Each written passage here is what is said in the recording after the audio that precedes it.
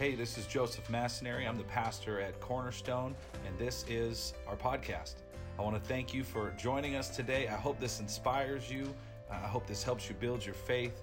I hope in some way that God will challenge you with a new perspective as you listen. Enjoy the message.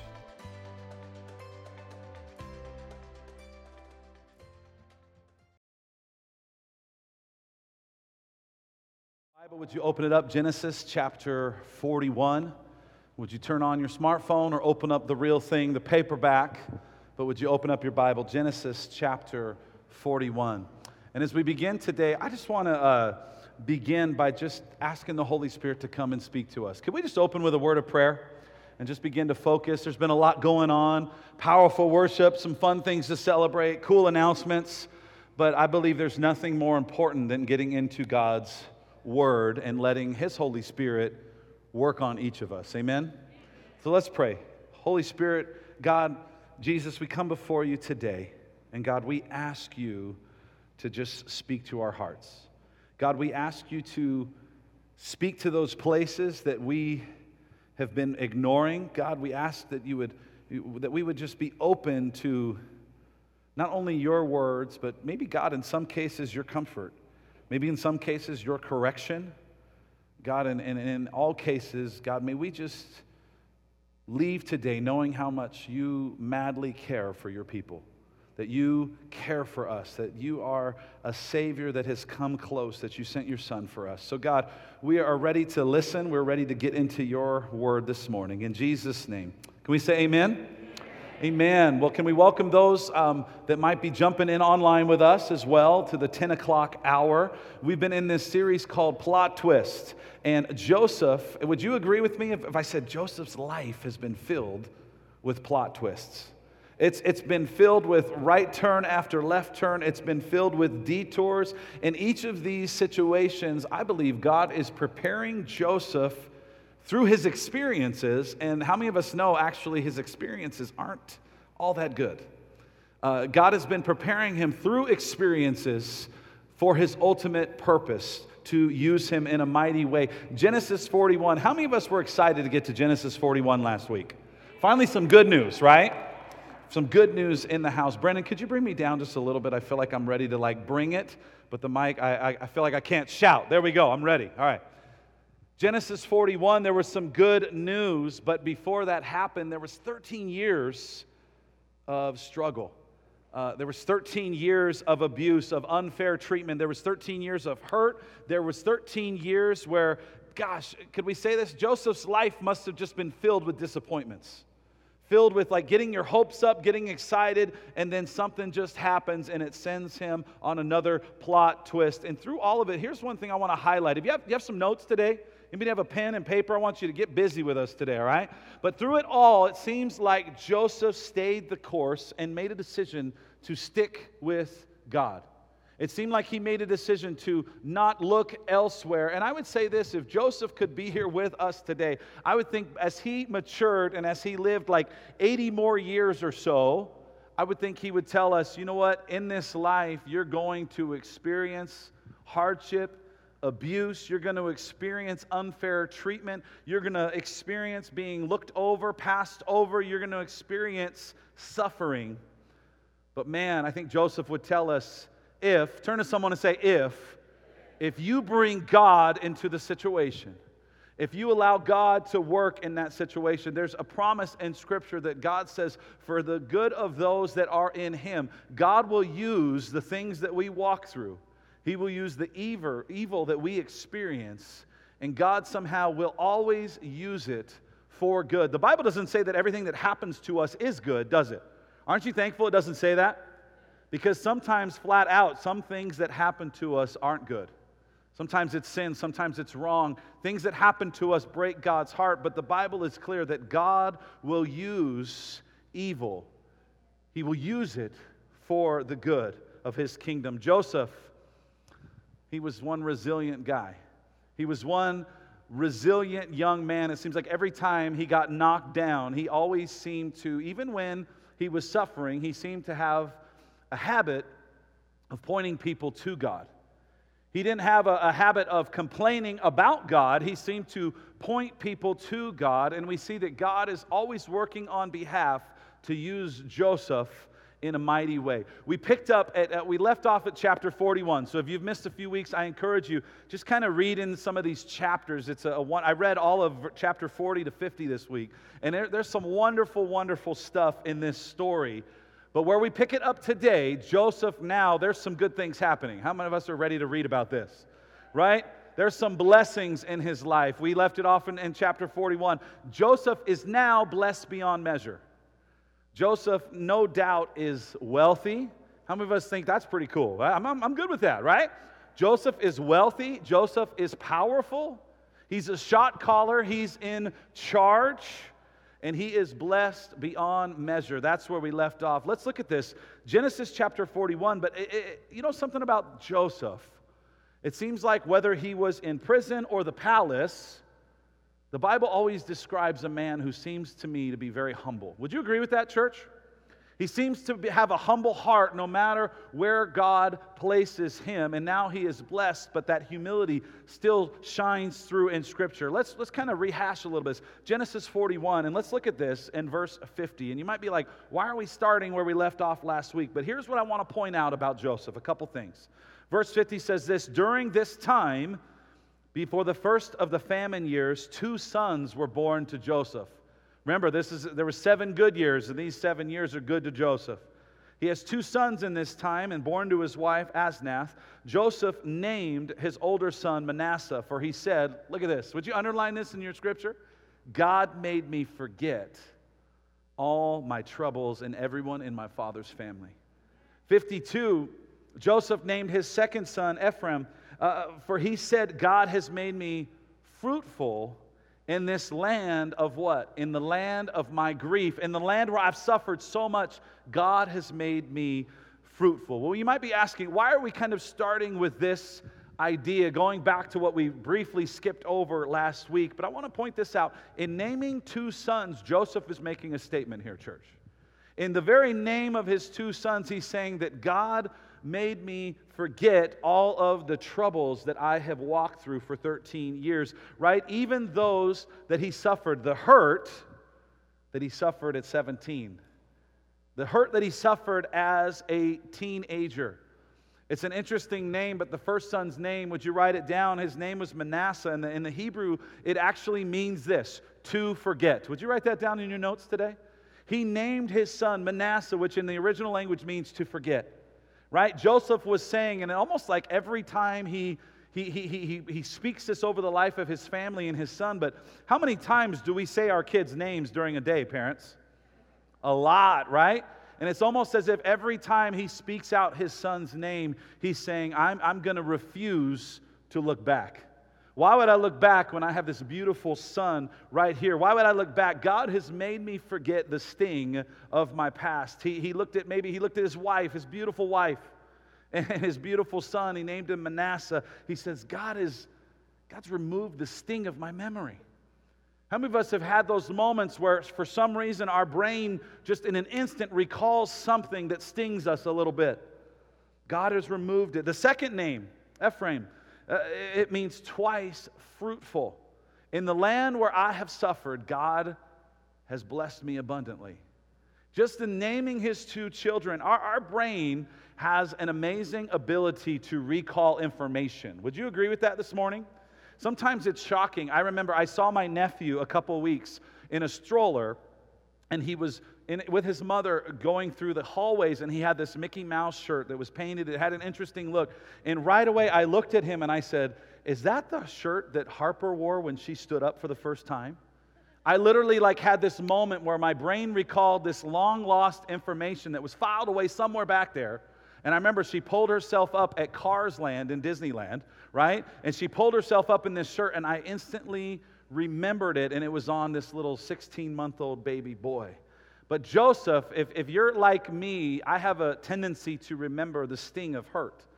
And I'm thinking, you've got Potiphar's wife, you've got a few brothers, one of them named Reuben, one of them named Judah, there's a few others, right? There's Dan, there's these brothers, there's the cupbearer, And I think, man, Joseph has risen rapidly to power, and how tempting it must be to take care of business. Would anybody here agree with that, or am I just the only sicko in the house? Right? Like how tempting it must be to right the wrongs of our past in a physical way, in a Godfather way, in a tombstone type way, right? But people, right, as we talk about our brain and how we remember, each of us have a past, don't we? As we get into Scripture today and this topic today, each of us have someone in our lives who has hurt us. Each of us have a Potiphar's wife or a brother named Reuben or somebody like Potiphar, a boss. Somebody. Each of us have a cupbearer, someone who forgot us, who stung us, who cursed us, who told a lie about us, who abused something. There is something, abuse, and like we all have someone who has hurt us. Each of us have that in common. Number one, as we talk about Joseph today, as we talk about Joseph, this young man, he's probably in his mid-30s now at this point, but he is in his prime. He is at the top of his game. He is the administrator, the governor, the prime minister of Egypt. He is walking and moving in his purpose. But I think one of the reasons he's able to do this is because, would you write this down? Number one, Joseph was able to move into his purpose because I think it requires a Manasseh moment. It's an interesting point, right? But what I mean by that is it requires this moment where you say, God, you have blessed me enough to forget. God, you've blessed me enough that I am going to move on. And I think that as we kind of talk about our message today, could it be that some of us need to deal with this idea, this topic, this emotion, that we need to ask God, God, would you remove the sting of my memory? God, would you remove that file, that something just keeps coming up, it pops up in my brain. God, would you remove the sting of my past? Would you erase it like only you are capable of doing? But the Bible says in Romans chapter 5, verse 20, it says, but where sin increased, grace abounded all the more. I love the pastor, about 10 years ago, Pastor Judd over at Central, they had a theme about their church, and everybody calls Vegas what? What is Vegas? Sin City. And their theme at Central, it was amazing. They said, no, we refuse to call it that. We're going to call it Grace City. Because where sin abounds, the Bible says that there is more grace. Amen? And Joseph is a prime example of a man. I believe the reason he responded and acted and worked in the way he did and managed in the manner that he did, is because he was a man that understood grace. He understood his relationship and his place with his God. And because he understood it so well, somehow he was capable of not holding a grudge. In fact, it almost seems like Joseph couldn't hold a grudge. Seems like God has changed his life so much that he was incapable of holding a grudge. How many of us would love to be like that? How many, like honestly, I'll just raise both hands for me. I need to be a little bit more like this Joseph and not as much like this Joseph, right? Seriously.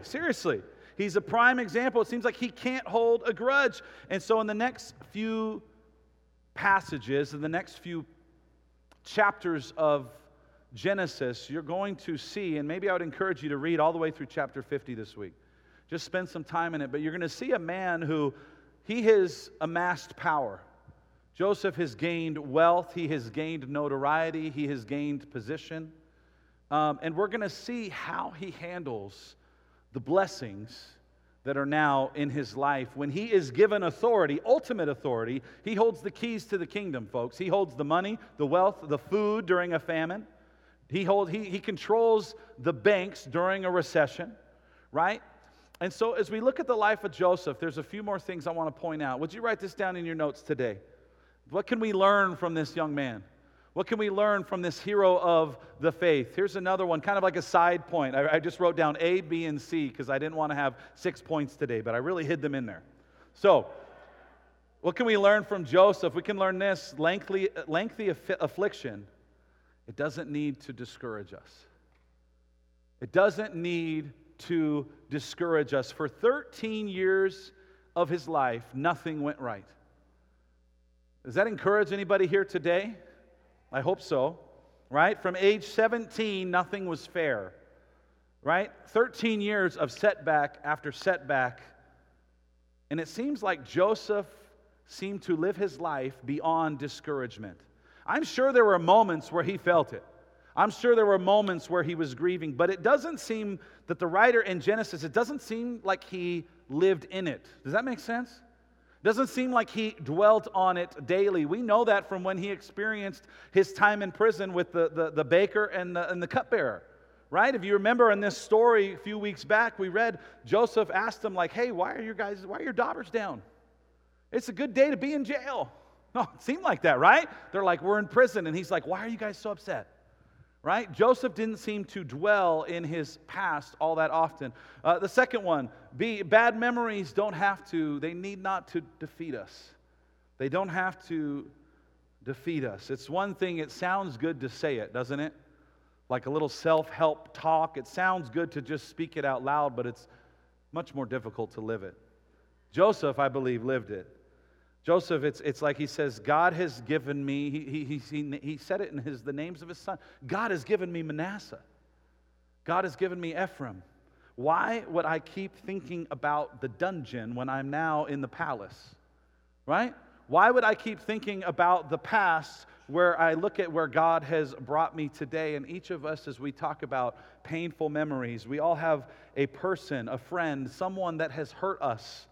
And as we kind of get into the scriptures today, my prayer is that maybe, even to encourage, maybe some of us, we need a friend to talk some things out with.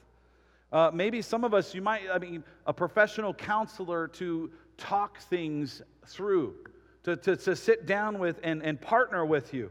But I encourage us as a church, this encouragement is easier to say than to do, but it's to say this: we don't need to be defeated by our bad memories. The third one, C, and this is interesting because sometimes I find myself relating to one of these two types of people often. Great blessings don't disqualify you from serving. Did you read that right? Some of us are like, wait, what do you mean by that? Like, think of the life of Joseph. He's now ultimately blessed. He's the king of the castle. He's the man. He is in charge. And you know what I find, what I think about Scripture, you know the Bible says, weep with those who weep and rejoice with, right?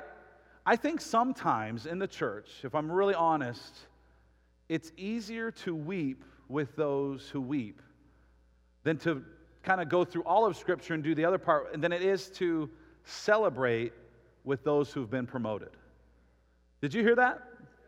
Would you agree with that? Sometimes, depending on our where we're at in life, sometimes we find it easier to weep with those who weep than to celebrate with those that we see as blessed in a certain moment or promoted. And I think that says a lot about us, doesn't it? It says a lot about why is it easier to weep with those that are hurting, and then why do we find it hard at times to celebrate achievement?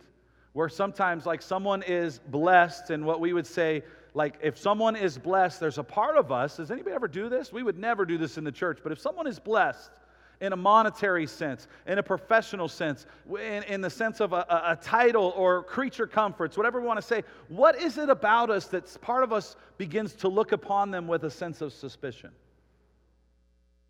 Right? It got real quiet in here. We're like, I don't know what you're talking about, Willis, right? We know. It's because our nature kicks in. Jealousy, envy, selfish ambition, criticism. It kicks in. And what's so interesting in this story, Joseph walked through all this suffering. And I think part of me goes, man, the reason we root for him? It's because we know his backstory. If we didn't know all of the things he has walked through, if we didn't know his story completely, would we be so quick to celebrate his success? Ouch, right? Yet we see it's like God uses his power, his influence, his wealth, his skill set, his administrative skills. He uses Joseph to preserve his people. But I think the reality is, for some of us, if we didn't know Joseph's background, we would be a little suspicious of him. We'd probably think of him as any other Egyptian ruler. Genesis 42. Let's get into God's word this morning. Starting in verse 1, when Jacob heard that grain was available in Egypt, he said to his sons, "Why are you standing around looking at one another?" I love this. We're going to stop right there. Dad is still alive. He's old, but he's healthy. And look at, Dad's still in charge, isn't he?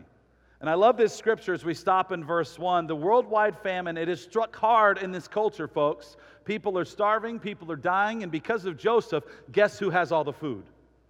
Egypt.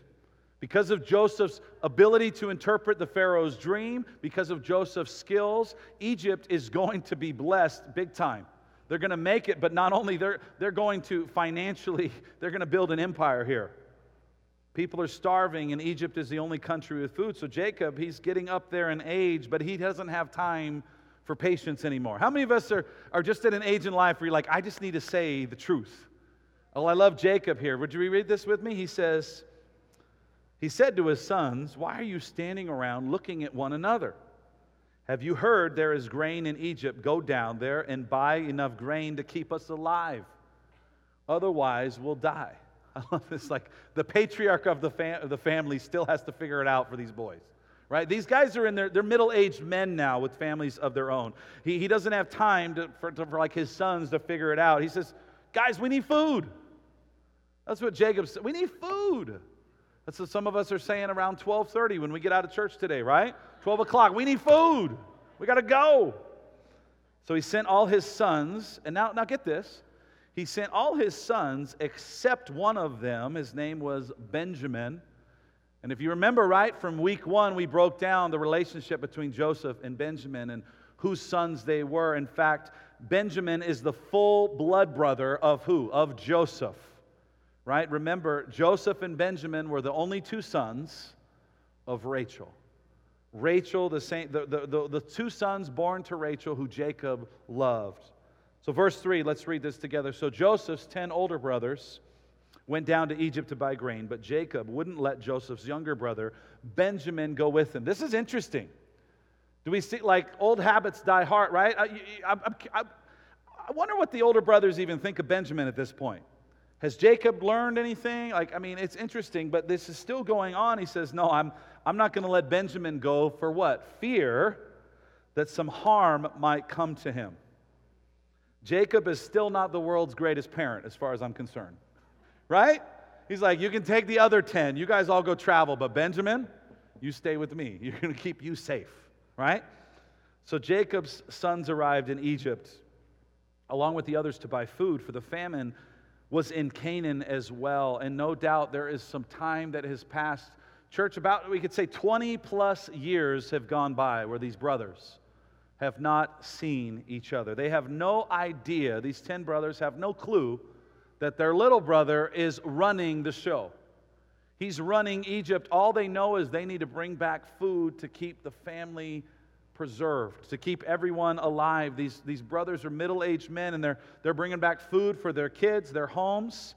And I wonder about this family, the dynamics here with these brothers. I wonder if they ever spoke about what they did to Joseph. Has this been something, this family issue, is it just kind of laid dormant for 20 plus years? I'm sure Joseph has thought a lot about his family, especially his father, especially his younger brother Benjamin. But Joseph has a mission and a purpose for the last few years. His purpose has been survival. His purpose has been to manage this situation, to manage a catastrophe, right? And all of these pieces, all of these people coming together after 20 plus years, it sets the stage, could I say it like this, for the coolest family reunion of all time. How many of us have ever been to a family reunion and like, this is crazy? Has anybody ever been like, this is my family? Really? Like, right? Right? No, I'm teasing. But this sets the stage for a remarkable story about their family. Verse 6. Since Joseph was governor of all Egypt and in charge of selling grain to all the people, it was to him that his brothers came. When they arrived, they bowed before him with their faces to the ground. Does something come to our memory right there, church? Do we recall a certain dream, right, in a moment? But look at that. They bowed and they put their faces to the ground. 7, Joseph recognized his brothers instantly. But he pretended to be a stranger, and he spoke harshly to them. "Where are you from?" he demanded. "From the land of Canaan," they replied.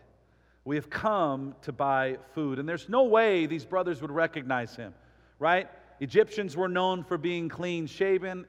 Hebrews were not, right? The head, all the different things, the look, Joseph, there's no way they would know this was his brother. But there he is, right in front of them, and all of the brothers are bowing down. Bowing down before the governor, the prime minister of Egypt, and they have no idea that this Egyptian dressed in royal clothes and royal garb was their long-lost brother, who also, throw this in there, who they happened to betray. Right? We know the story they told their dad, but that was not quite accurate. Verse 8. Although Joseph recognized his brothers, they didn't recognize him.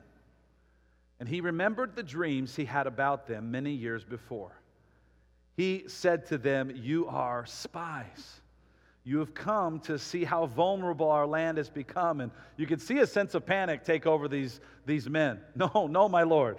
"No, my Lord," they exclaimed. Now, I wonder if there was just a moment when they said, "No, my Lord," if Joseph still was sitting there just ready to giggle. Like, "Ha, I knew it.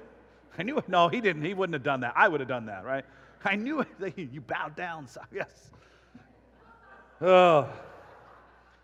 "Your servants have come to buy food." "No, my Lord, we're not spies. We've come to buy food." And like I said earlier, I wonder how many years have passed, but Joseph probably never thought he would see his family again. And his brain recalls that dream. Oh, that dream.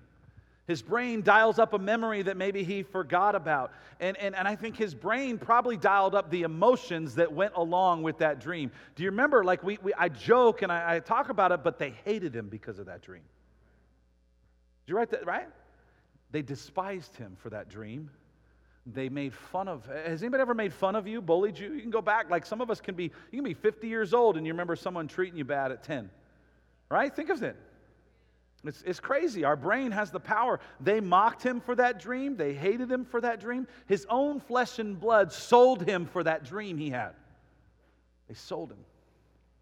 And Joseph, I find this story interesting. He doesn't seem to, he doesn't come right out with the truth, but I don't know if he's playing, he's waiting, he's investigating, he's getting creative.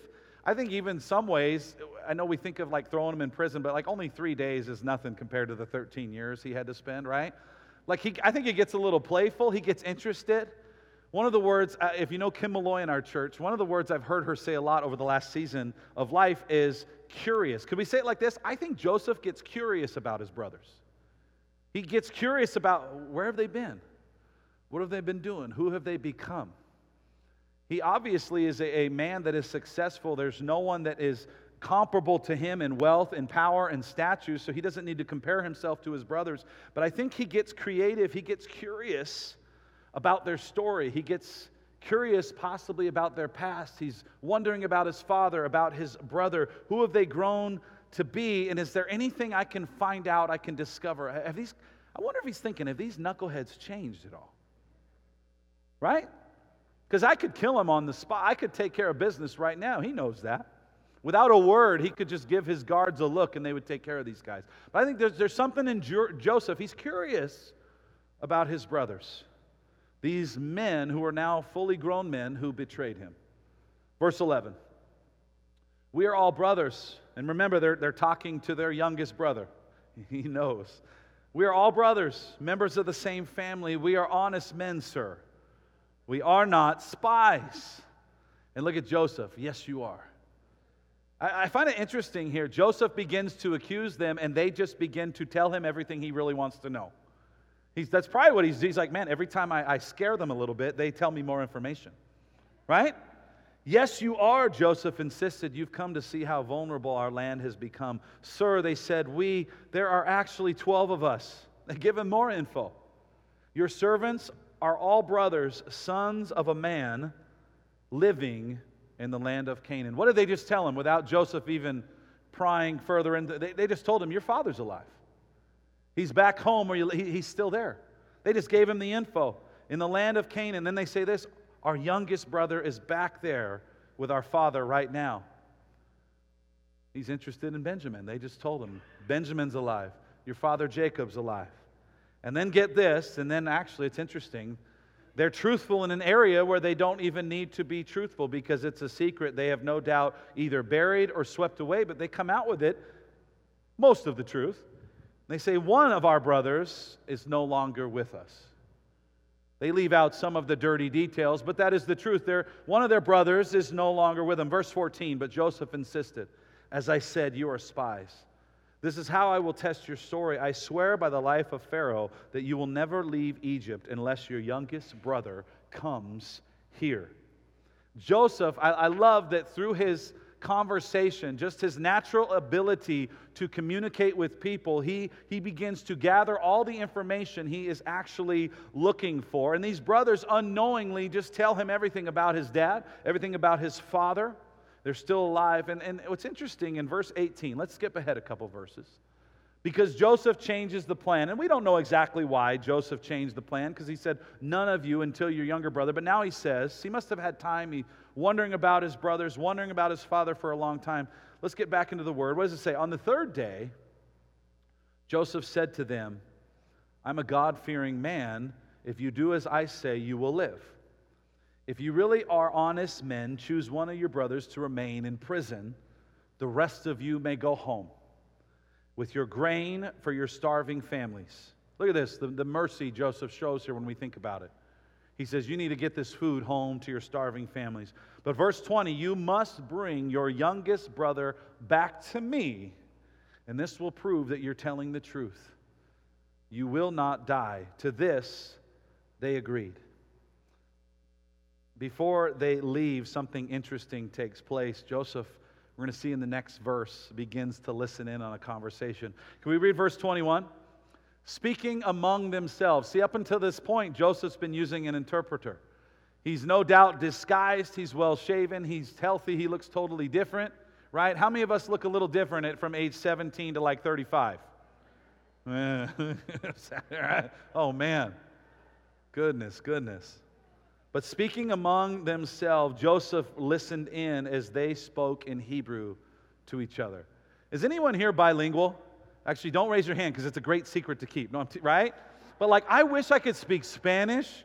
I wish I could speak. I have a niece. We have a kid in our youth group. I have a niece that speaks French, and she's this blue-eyed girl, and nobody would guess that she just understands everything. I know this one girl in our church. She speaks Portuguese and most of Spanish. How many of us would love to be able to speak multiple languages? Come on, let's be real. I think that would be one of the coolest. I'm still trying to figure out English, but I would love to be able to speak multiple languages for just the simple fact that, man, they don't think I'm listening.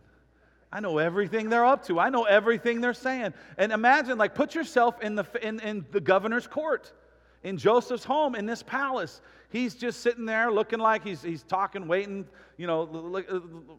using a translator. He's got this disguise going, but look at this. He understands it all. Speaking among themselves, they said clearly, look what they said, we're being punished for what we did to our brother. Look at what happens. Something in their brain recalls a hurt, recalls damage, recalls some trauma that they knew they caused to someone they loved. They were jealous of him. They hurt him intentionally. But I love this verse. It says, we're being punished because what we did to Joseph some 20 plus years ago. This is a scripture that I think about. Let's read this. Think about this. We saw his what? This New Living Translation says we saw his anguish. Joseph didn't, right? Earlier in Genesis, we didn't get so much of this emotion from Joseph. But the brothers remember something. They remember betraying their youngest brother. They saw the look on his face. They saw the heartbreak in his eyes. They remember that face. They remember we sold him, and I remember the look is what they're saying. I remember when we sold him. I remember his face when he pleaded for his life. But then they said, but we wouldn't listen, would we? And Joseph just standing there listening to them. And they say, that's why we're in this trouble. A memory is activated, something that's activated in their brain that they can't get out of their mind. The look, I love how descriptive this is. The look that Joseph gave them has been seared into their guilty conscience. Whoa. The eyes that he made when they threw him in the pit, and then when they pulled him out and then sold him to the slave traders. They can't get that vision out of their guilty conscience. When we sold him, I remember those eyes. When we sold him, I remember the anguish, the pain on his face. Verse 22. Reuben says this, "Didn't I tell you not to sin against the boy? But you wouldn't listen." And I'm sure Reuben's carrying this grief too, because he's probably going, "And I didn't man up to stop you. I should have gone in the pit with him. You want to tell, right? Take me on, right?" But Reuben, there's the guilt on all of them. He says, "You wouldn't listen. And now we have to answer for his blood." I wonder if this is the first time as a family they've had this discussion. Has anybody here ever wondered that? I'm just wondering, right? Just kind of putting myself in that context, in that culture. I wonder if it's the first time they're dealing with this mistake from their past. This event that bonds all of them as brothers together, right? Years have passed, but somehow they recall the exact moment of what his face, the distress, the look, the expression of his face, the heartbreak of betraying their younger brother. 23. Of course, they didn't know that Joseph understood them. I love how this just reads as a novel, don't you? They didn't know Joseph could understand Hebrew. No idea. For he had been speaking to them through an interpreter. Now he turned away from them, and look at this, church. It says this. I think Joseph got his answer because he began to weep. He began to weep. He turned away and he began to weep. Joseph heard them express something that I think for 13 years, actually for 20 plus years, he probably wondered. For 20 plus years, Joseph probably wondered, did they ever regret it? Did they ever regret selling me, hurting me, betraying me? Did they ever feel bad about it, or did they just move on? And how many of you, is this an amazing story because he gets to listen in on a conversation? I think of this. I want us to kind of, as we get ready to close today and as we move into a time of prayer today, what would it feel like hearing from someone who wronged you so much? Right? Think of it. He hears his 10 brothers. They wronged him completely. But what would it feel like? What would it sound like? What would it be like to experience the emotions of Joseph right now? To hear someone who wronged you so much admit that it is crushing them. Interesting, right? The people who betrayed him, they're talking about how they've been carrying this for so long. It's crushing them. It's killing them what they did to their brother. And it says he left the room so he could weep. And he keeps his identity a secret for now, for a while. Verse 25, and look at the grace that Joseph offers here.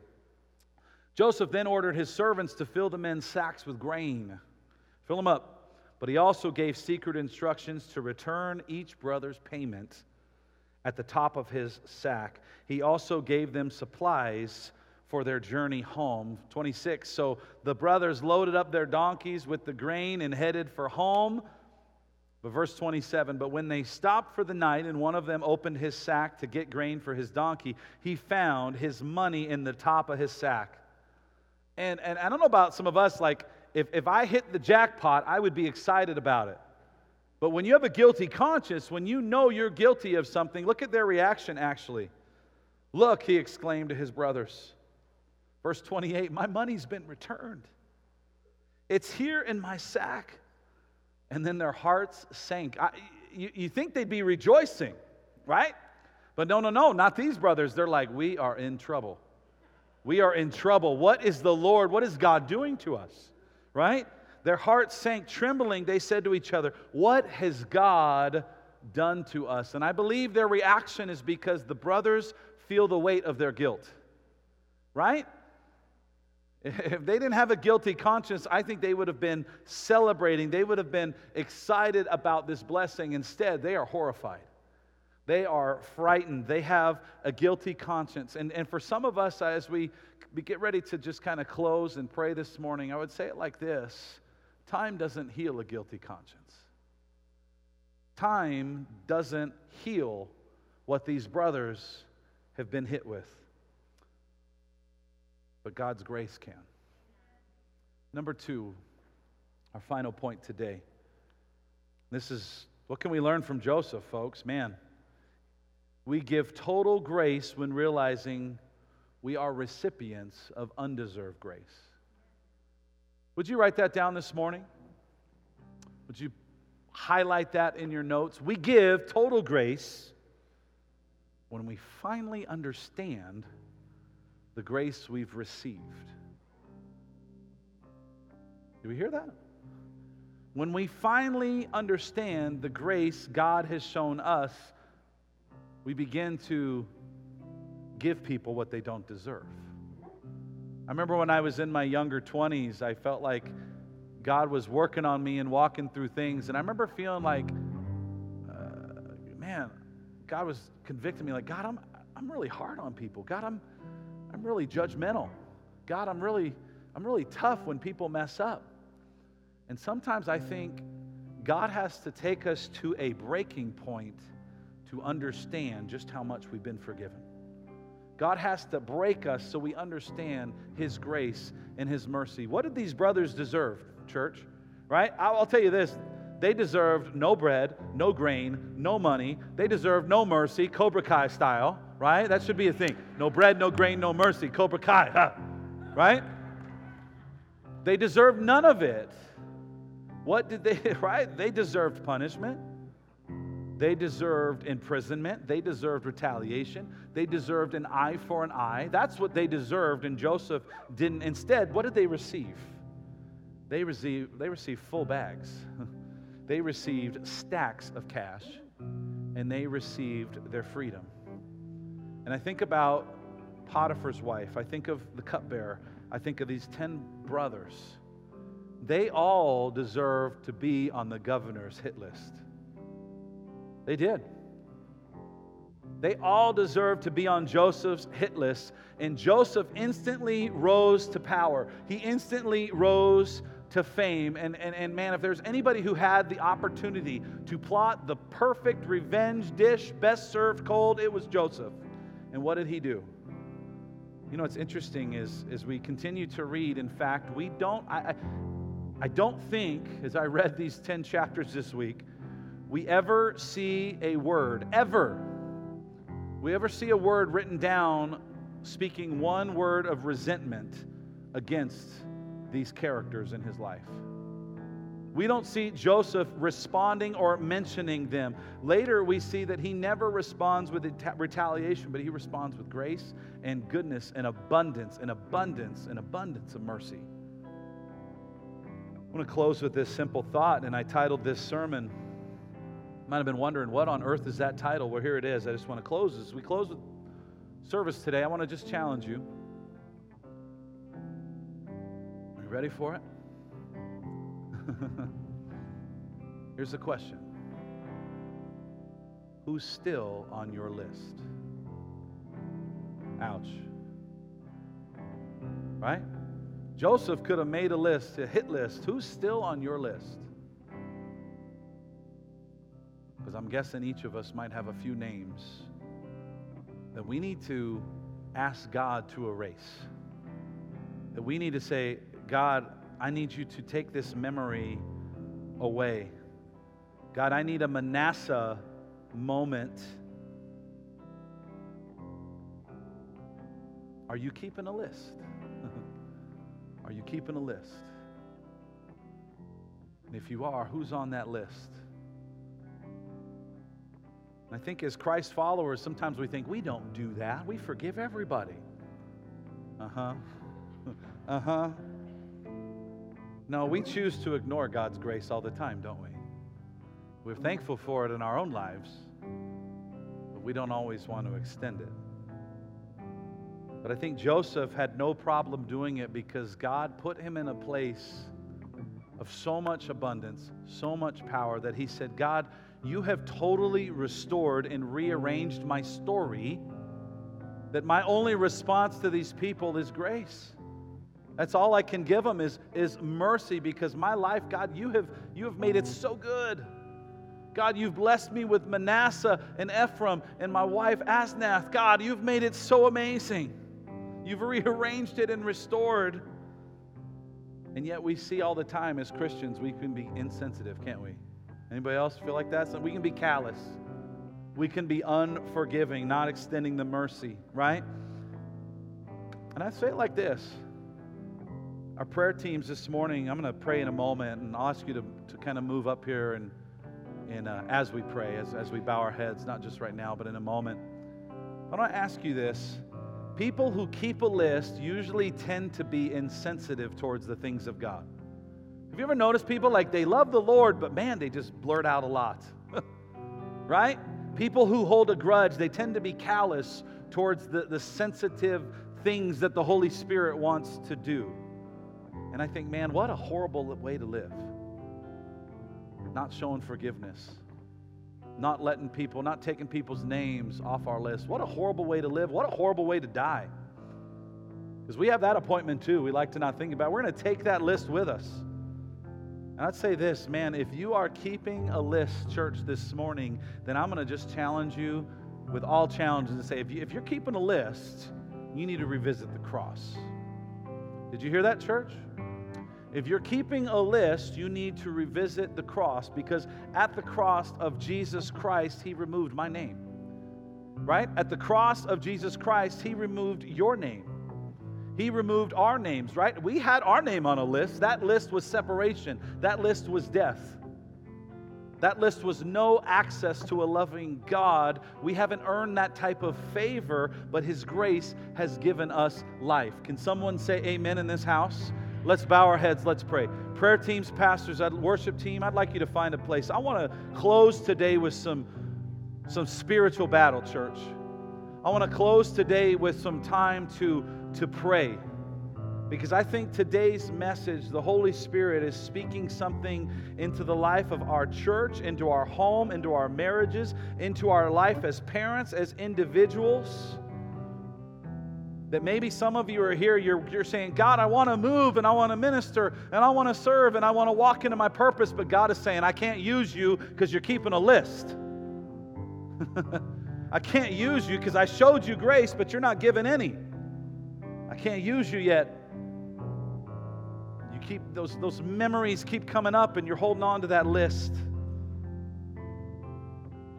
God, we pray for today for strength. God, we pray for strength like Joseph. Can we bow our heads, church? Let's close our eyes. God, we pray for strength like Joseph.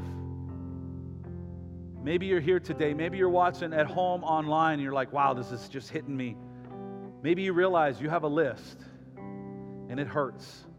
And mentioning those names hurt. Mentioning those people hurt. Mentioning that spouse that divorced you hurt. Mentioning that person who cheated on you, it hurts.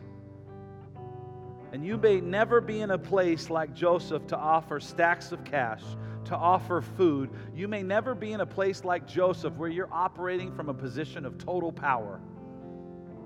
But I want to say it like this. In your heart, you can erase that list.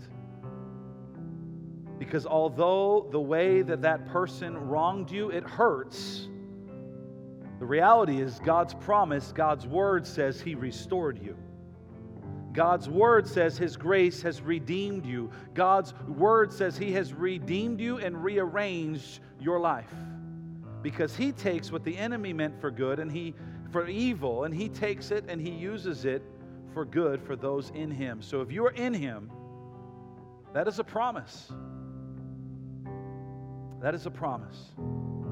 As we close today, I wanted to just offer a time of prayer. I wanted to say, man, I love asking if people know Jesus, if you have a relationship with Jesus.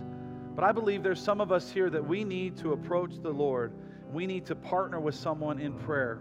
We need to say, you know what, yep, I've been keeping a list. If that's you this morning, if you want to say, yeah, I've got a list and I need some help, would you just lift your hand? Would you just lift your hand if you say, you know, I have a hard time getting, this memory is seared into my conscience and it keeps coming up. If you raised your hand today, I would invite you to would you just pray with someone? Would you just even have the boldness? Would you just come out of your chair right now? Would you just come up and would you pray with Pastor Greg is over there, Jen, we got some Stretz people, we got some worship team people. If you lifted your hand, some of us are like, oh no, I didn't mean to lift my hand now. But we know if you did. So those of you that did, I want to just be bold, and can we come just pray? Can we come before the Lord? Where two or more are gathered, God, there you will be. And so come on, get up out of your chair. I see your hands up still. Come on, move over, move out of your chair. Let's pray. Let's pray. If your hand went up, you said, God, I'm keeping a list. Find Pastor Greg. Find one of our drummers. Find one of our worship team members. Come up and pray. Maybe you're here today and you need to know, maybe you're on somebody's list and you need to know the Lord's forgiven you. Ooh. Maybe you're here today and you're on someone's list, something you did. I would say it like this: God wants you to know He's forgiven you. He's forgiven you. He wants you to know He sent His Son for you, that He's waiting on you, ready and waiting to say yes to Jesus, to His mercy, to His grace, to eternal life because of Jesus. God, we just pray. God, we come before you. I want to encourage you. If you want to pray, just come up. Jesus went to the cross so that anyone who would be forgiven and transformed that calls on His name, He will change you. He will save you. He will meet with you. He will meet you right where you are. And you'll become a brand new person on the inside. Jesus, would you come and would you change us? If you're sitting today, and a lot of us, God, can we just pray that? Jesus, would you change us? Jesus, would you soften my heart? Thank you for rearranging my life. How many of us are thankful He's rearranged our life? Amen? Thank you for making us new. I'm calling on the God of Jacob,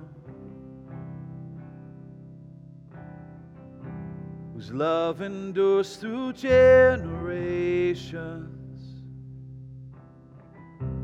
I know that you will keep your covenant.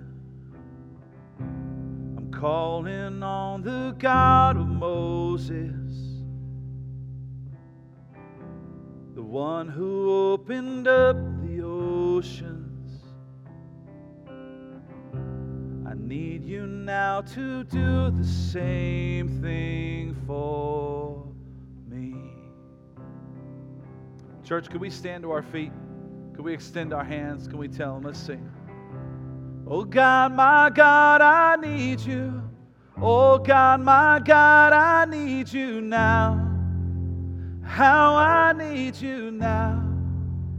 Oh rock of ages, I'm standing on your faithfulness. Can we put those words on the screen? On your faithfulness. Oh God, my God, I need you. Oh God, my God, I need you now. How I need you now. Rock of ages. Oh rock of ages, I'm standing on your faithfulness. On your faithfulness. Amen.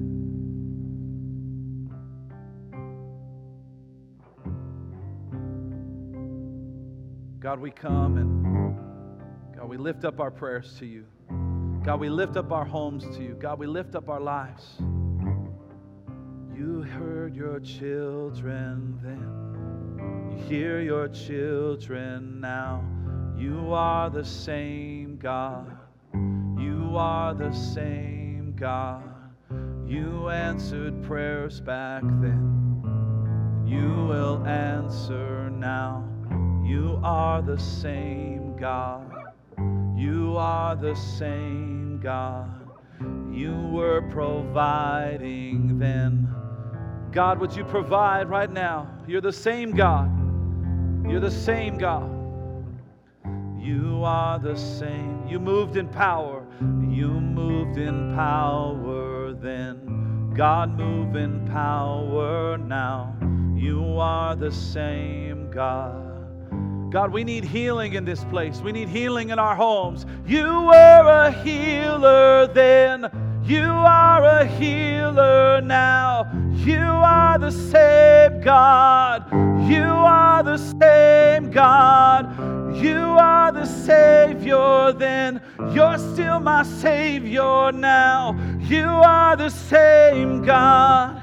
You are the same God. You freed the captives then. You're freeing hearts right now. You are the same God. You are, let's sing that again. God, you freed the captives. You freed the captives then. You're freeing hearts right now. You are the same God. You are the same God. You touched the lepers then.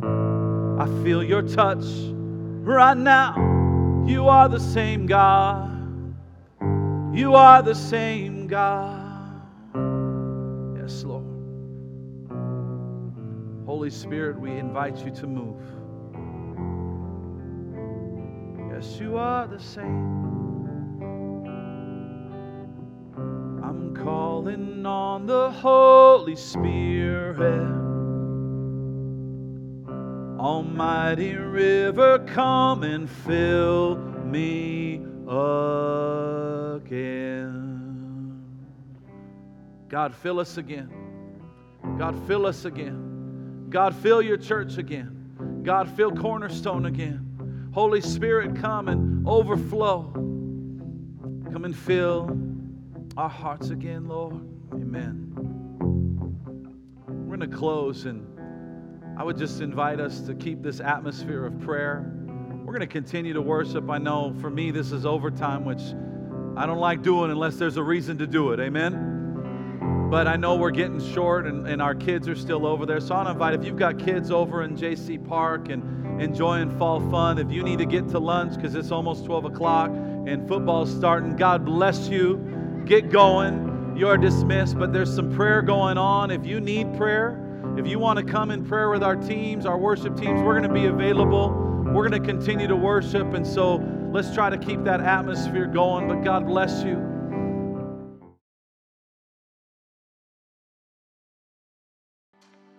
Thank you for joining us today, and a special thanks to those who give to Cornerstone. You know, it's because of you, our ministry, it's possible. You can click the link in the description to give now, or visit us at cornerstonelv.com. And if you enjoyed the podcast, you can subscribe, you can share it with friends, share it with family, help us spread God's word. You can also join us live every Sunday. We invite you, 9 a.m. or 11 a.m. We stream service live. Thank you again for listening.